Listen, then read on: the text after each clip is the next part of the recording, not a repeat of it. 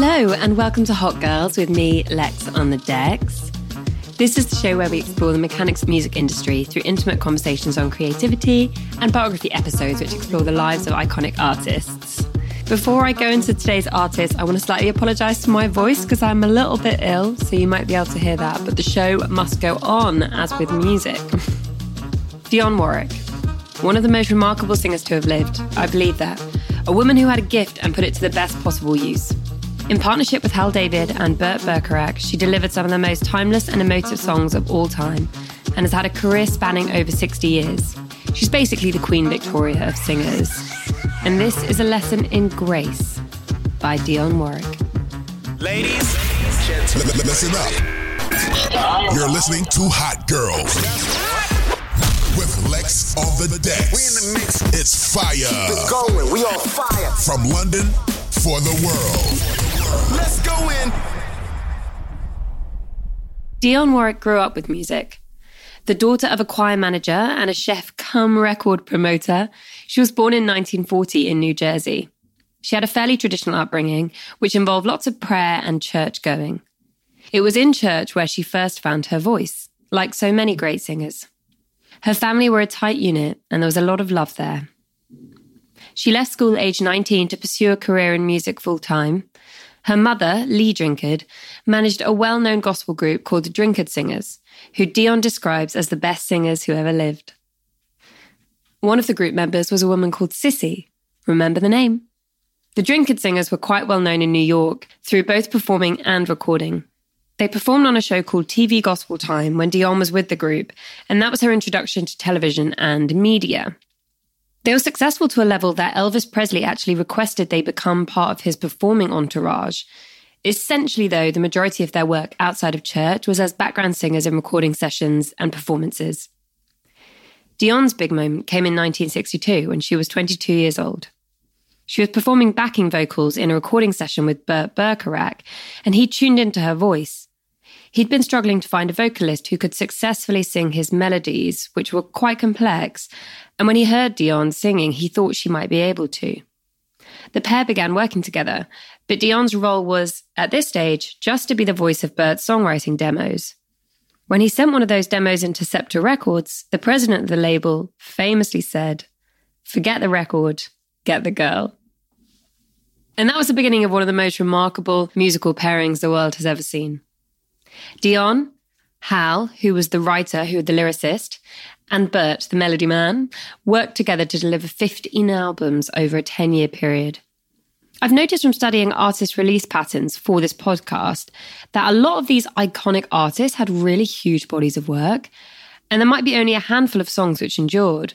But I think if you're an artist looking at the volume of that output, it's something to learn from.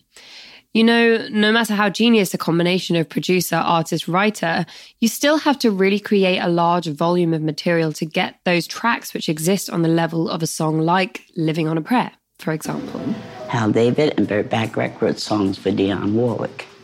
And nobody can sing those songs but Dionne Warwick.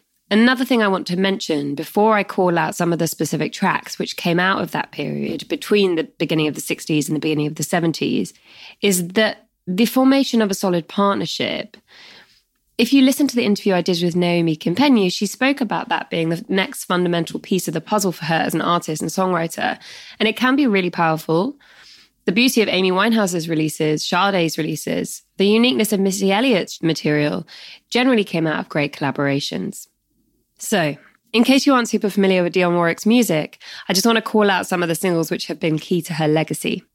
The first big one was Don't Make Me Over.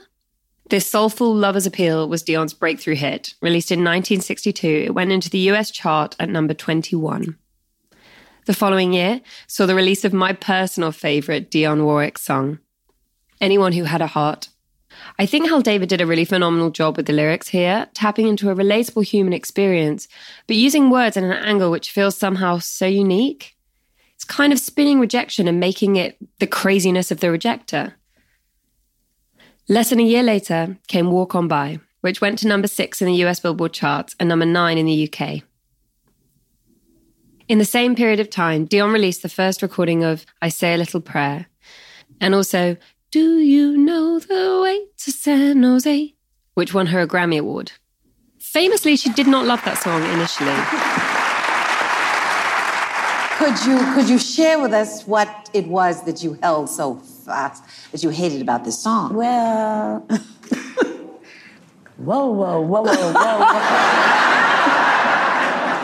I mean, they've been writing such prolific, wonderful words for me to say. Yes. Hal David, I feel, is probably the best lyricist of our time. Mm-hmm. And he's written songs that will live long after we're all gone. Whoa. So I got to the point where they would play songs for me, and if I said I hated it, that would be the single. Say you have to do that. No, that would be the single. That's the Definitely. single. Absolutely. That's always the way. I was How never did it feel, criteria. though, darling? How did you feel when you... What did As it maybe feel you sense there in that clip, by the end of the 60s and around the time that this song was released, the strength of the creative bond between the three of them had started to wane, and it was time for them to work with different people and create different art. For Dionne, who, by the way, released her last original single in 2019, that meant a new record deal with Warner, who she released 4 studio albums with through the 70s. This period was a test of Dionne's resilience, I think, though she has too much grace to focus on it. The albums just didn't perform commercially anything like her previous material. Most critics seem to reflect on that material that Dionne was great, but the records just weren't. But she kept singing, she kept recording, and then in 1978, the iconic Clive Davis, an A&R and the man at the helm of Arista Records, turned his attention to Dionne and decided she would be a key part of Arista.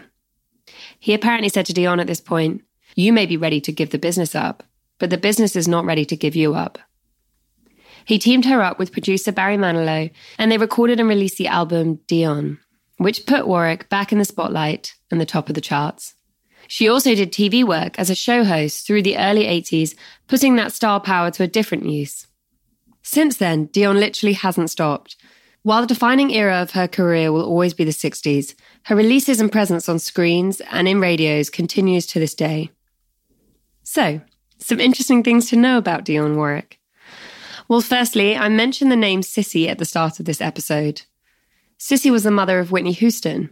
Whitney was also picked up by Clive Davis, so arguably we have Dionne to thank, not only for her own songs, but indirectly for those of Whitney Houston as well, for connecting those dots. In less fun news, in 2013, Dionne filed for bankruptcy due to millions in mispaid taxes. Despite the many millions of records she'd sold, without good tax returns, you can still end up in trouble.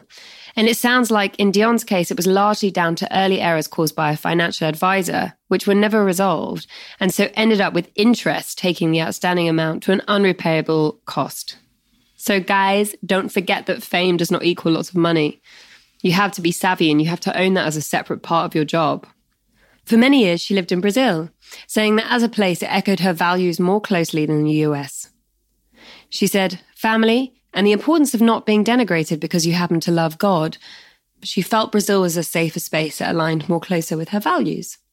She was married once, and they had 2 children together, but the marriage didn't last, and she was quoted as saying in an interview, "I was the major earning power, and it was too much to bear for my husband." Weren't you young and very ambitious to do that? Always. You know me. Yes, I do. So, what are some lessons we can learn from Dionne? Well, firstly, on technique and versatility, she was considered one of the greatest. So study her songs and her singing and learn from that. Another one that I mentioned at the start was around grace. She was always described as graceful and elegant. She had a powerful sense of self-worth combined with low ego. One example of this is when, on her first album release ever, the record label spelt her name wrong on the copies. But instead of being angry, she changed her name and adopted the new name and the new spelling of Warwick. She wasn't offended. She applied grace, and she carries the name for the rest of her career. I used to go to see people that were in a place that I wanted to be. And you were performing at the Persian Room at the Plaza Hotel in New York City. And I remember vividly going there with my notebook. Yeah, I considered going to see people like Diane and Lena Horne and Ella Fitzgerald my classes. And that's where I learned my craft. I sat in the back of the room, and I remember it like it was yesterday. You moved in a certain place on your stage, and the spotlight came right to the table, and I was furiously writing. And I remember her saying, "Little girl, what are you doing?" I love that clip because the idea of someone really, really studying what it takes to be great, I think is something that many people would keep a secret, like taking that notebook out and making notes. But that's what it takes. You don't just naturally walk on stage and be an incredible performer. You have to learn how to do it. Finally, one of her enduring records was the song That's What Friends Are For with Elton John, Gladys Knight and Stevie Wonder. And Gladys Knight spoke about how friendship was so important to Dionne and to Gladys herself. The music industry can be a really competitive place, and that can leave you feeling isolated and alone. Building relationships within it can tear that down, and Gladys said what they did was help each other out. When it was going well for one, they would kind of cover the other. And when it was going wrong for the other, then they would kind of reverse that. Friendship will help you through everything. Thanks for listening, guys, and thank you, Dionne, for your magnificent voice and beautiful songs and the message of love that you bring through and your power in your femininity. Have a great week, everyone. Every single recording that I've made, I remember. Every single I've made, I remember. Whether they were hits or not. I equate my recordings as my children, you know, and people always ask you, what's your favorite song? All of them. Every single one of them happens to be my favorite. Yes. You know, you can't distinguish your favorite child. No. You know, and that's the way I feel. And some wonderful things are accompanied each song. Mm-hmm. So, yeah, they're all I understand favorites. that completely. What up, Lex? Lex.